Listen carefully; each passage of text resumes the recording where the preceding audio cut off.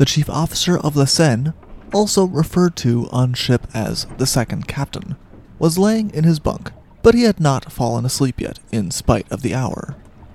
Suddenly, the calm of the night on the ship was broken by a loud blast of the ship's whistle, and the chief officer jumped up and rushed to the deck to find out what had happened.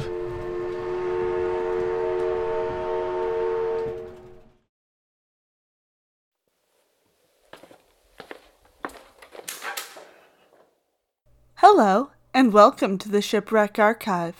Thank you. Would you happen to have the deadly sharks of La Seyne? Here we are. Enjoy!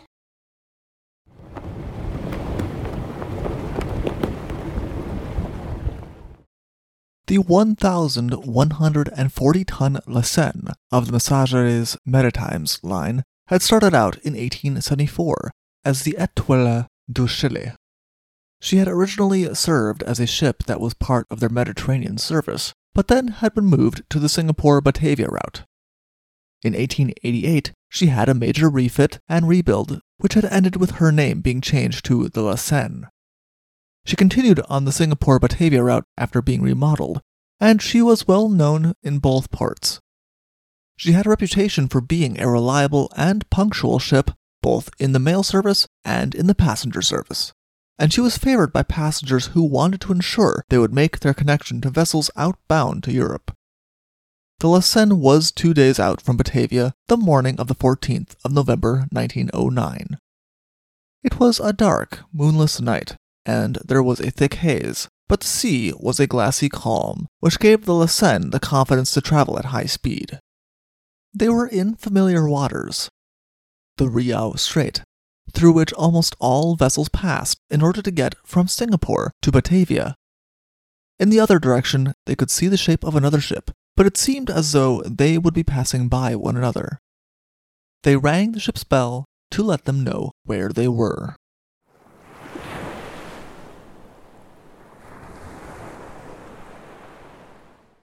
The Onda, a British India steamer, had left Singapore at midnight headed to Java in ballast.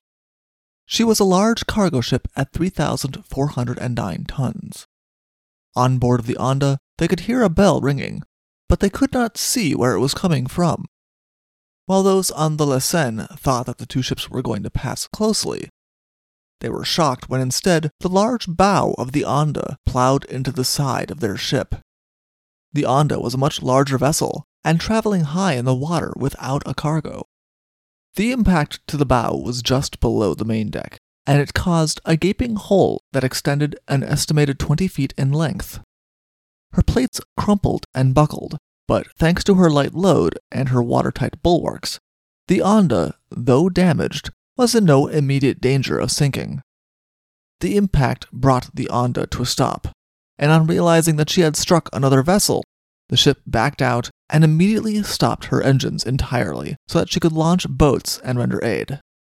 The much smaller and more heavily laden La Seyne fared far worse in the collision. Before the Onda had even been able to stop, she had already nearly split the ship down the middle in two. Due to the early hour, most of the people on board the La Seyne were in the cabins asleep when the collision occurred. The crew on deck quickly sounded the ship's whistle in the hopes that it would wake up those who were below and bring them to deck. There was hardly any time for anyone to do anything, though. Even as the whistle was sounded, the ship was sinking beneath their feet. They didn't stand a chance of launching the ship's boats. The sinking of the La Seyne would later be described as orderly and without panic, but it is entirely likely that most of the people on the ship never even realized what had happened. The newspaper accounts estimated that it took only 2 or 3 minutes for the La Seyne to sink. There was no time for panic. As the ship sank, scalding steam blew from her boiler, which, in addition to the impact between the two ships and the water rushing into the hold, lessened those who were able to escape from the ship even further. Captain Conelho and the wheelman were both in the wheelhouse and had no chance to escape. They both went down with the ship.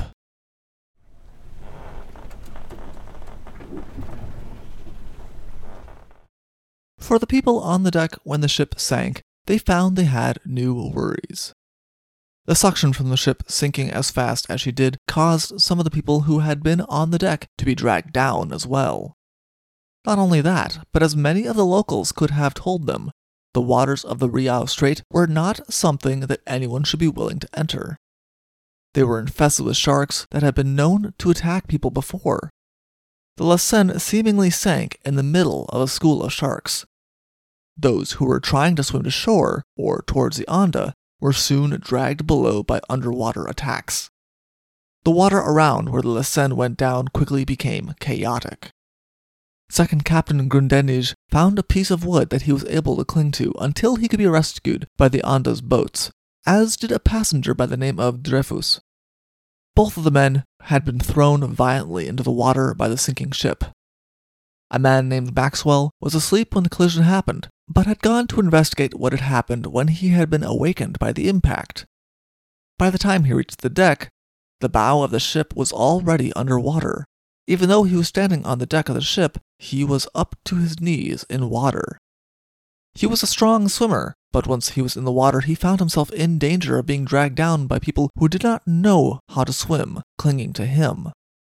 Maxwell barely managed to save himself by dragging himself onto a piece of wreckage, right before a shark appeared right where his leg had just been. Another strong swimmer, First Officer Mage, spent over an hour in the shark-infested waters, as people around him screamed and cried, but he was not able to see them in the darkness. He was finally picked up by one of the boats of the Anda. 6 British sailors who had been paid off and were traveling in second class on the La Seyne as passengers also found themselves in the water. One of them had not been able to sleep and had been on deck when the collision had taken place. He immediately shouted for his companions to come on deck as well. The ship was sinking. All 6 of them escaped from the ship, but they were separated, and only 4 were pulled from the water by the Anda's boats. In all of the chaos, darkness, and with a large number of people who were in the water, for those waiting to be picked up by a boat, it was, in some cases, a long wait. The Anda threw out lights and life buoys to try to aid the people who were in the water, but the current was strong, and the people who were in the water were not able to swim towards them. In some cases, survivors spent over an hour in the water hoping that the sharks would not come for them. For the people from the Anda who were part of the rescue effort, it was an exhausting and dangerous labor to save as many people as they could.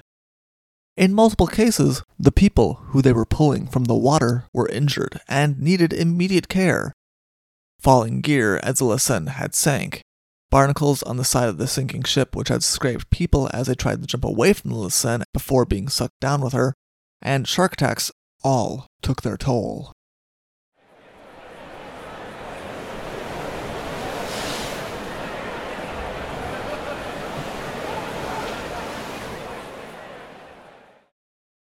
People who had done more than was expected in the circumstances were later named by the papers.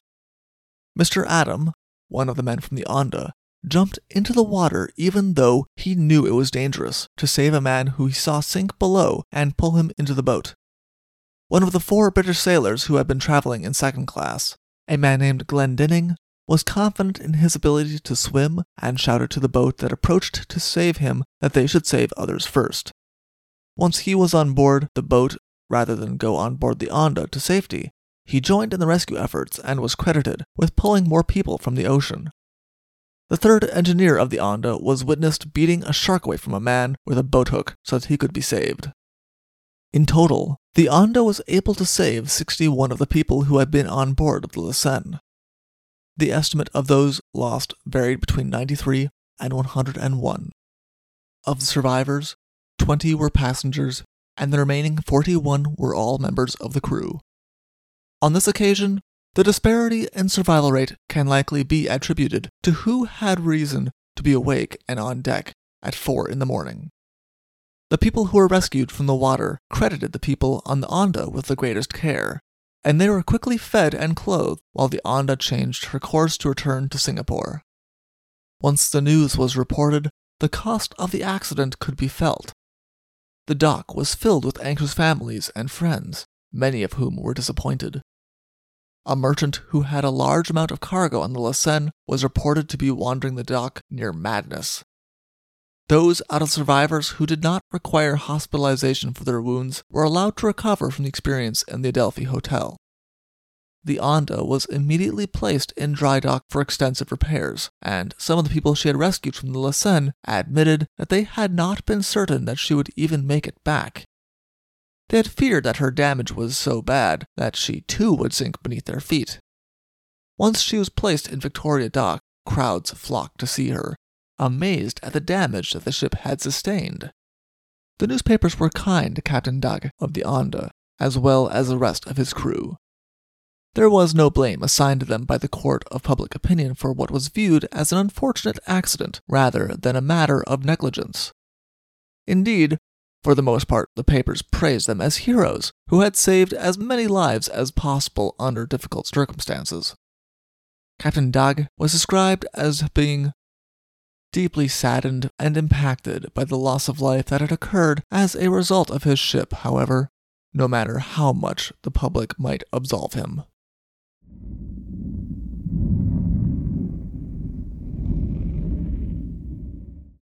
By its nature as a ship that was considered reliable and punctual, some of the people who had been on board of the Seyne and gone down with her were considered notable. The lost passengers included Baron and Baroness Debenitsky of Australia, who were touring Asia. There were also 2 actors from Paris, one of whom survived, but the other did not. The person who had went down the Seyne who caught the most attention, though, was a man named Mr. Habib.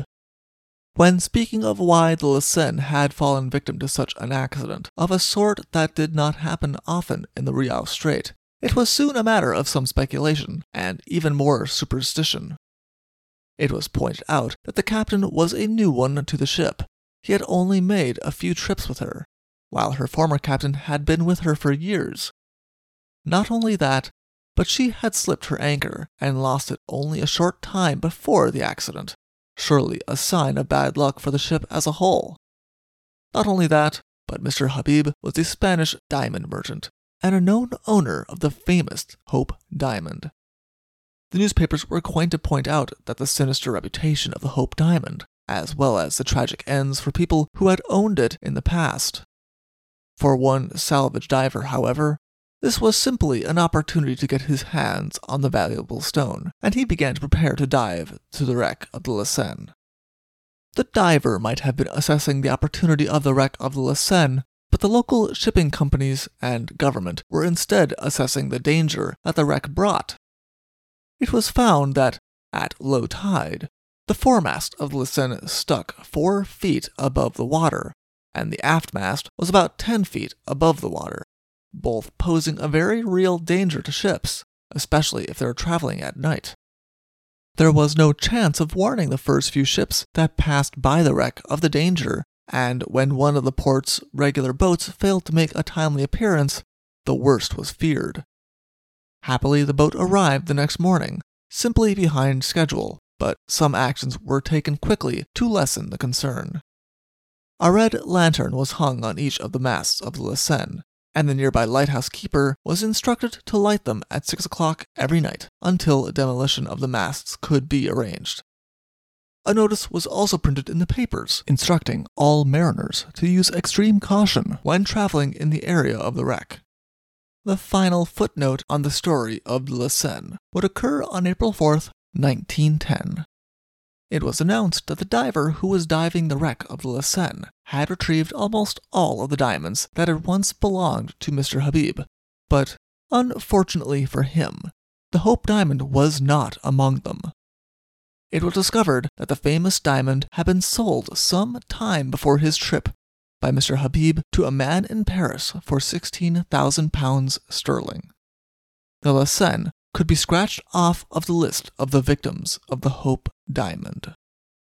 For more information, please see the Singapore Free Press and Mercantile Advertiser from the 18th of November, 1909, or see our other sources in the description below.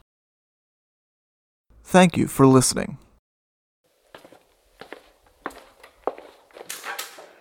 Thank you for visiting the Shipwreck Archives. See you soon.